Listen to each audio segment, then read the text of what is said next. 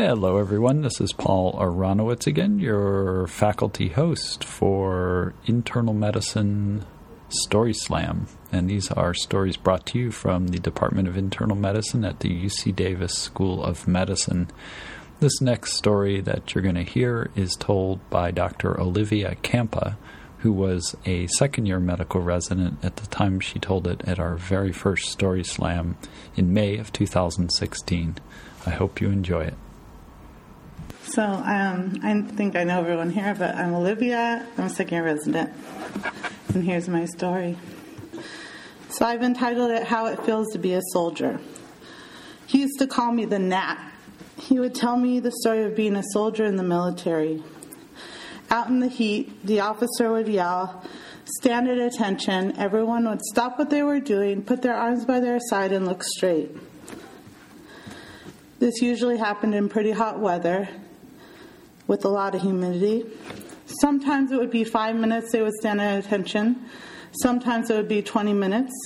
No matter the time, they always noticed there was something buzzing around their ear and flicking at their face. That little thing was the gnat. He said that's what I was. I was the gnat because I would buzz around him, and no matter what, he couldn't move and he couldn't flick me away. Even though some days were worse than others. So this person, his name was John, he was a clerk at the VA, the clerk for my first job when I worked at the West LA VA. So he called me the Gnat. And every time he would see me run around the hallways, he would say, "Nat, you better slow down." Every morning I would greet him, and I'd say, "John, how you doing today?" And he would say, "God told me, John, get up, put your feet on the floor, so I'm good. So good to see your face in this place." Every morning he would say that, and it would take about 5 minutes to get it out. He always gave me advice. So when he saw me gaining a little bit of weight, he would say, "Nat, what's going on?" His best advice to me was, "Nat, marry someone who's not attractive. That way they won't get fast on you." That's why I married Gloria. I didn't listen to him.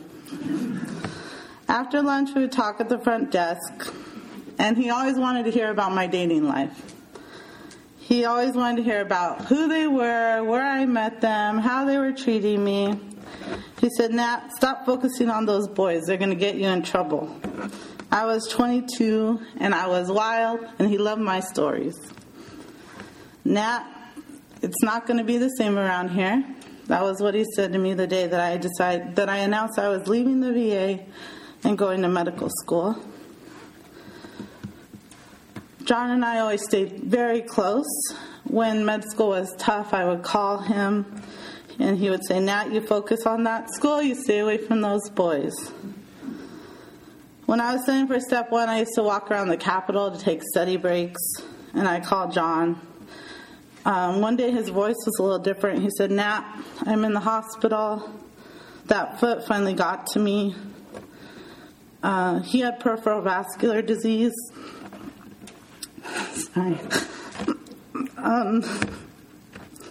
He used to say, "I'm not going to let them cut on me.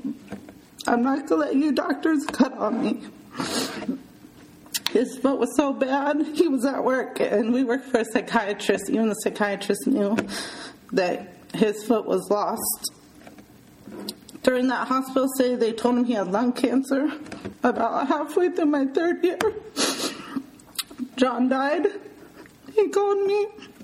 His wife called me Gloria. And I didn't cry. I just said, "Gloria, I'm so sorry to hear." And I hung up the phone. And I didn't cry because I had learned through third year that part of being a doctor is not being allowed to cry, taking a deep breath, moving on, seeing your next patient. But I thought a lot about that, and I said, is this really what I want to be? Is this really what I've turned into? The day of my graduation, Gloria came here, and she gave me an envelope, and it was from John. He wrote, "Nat, it's good to see your face in the place." And I cried, and I cried, and I cried. So whenever I work with people, I always think about John.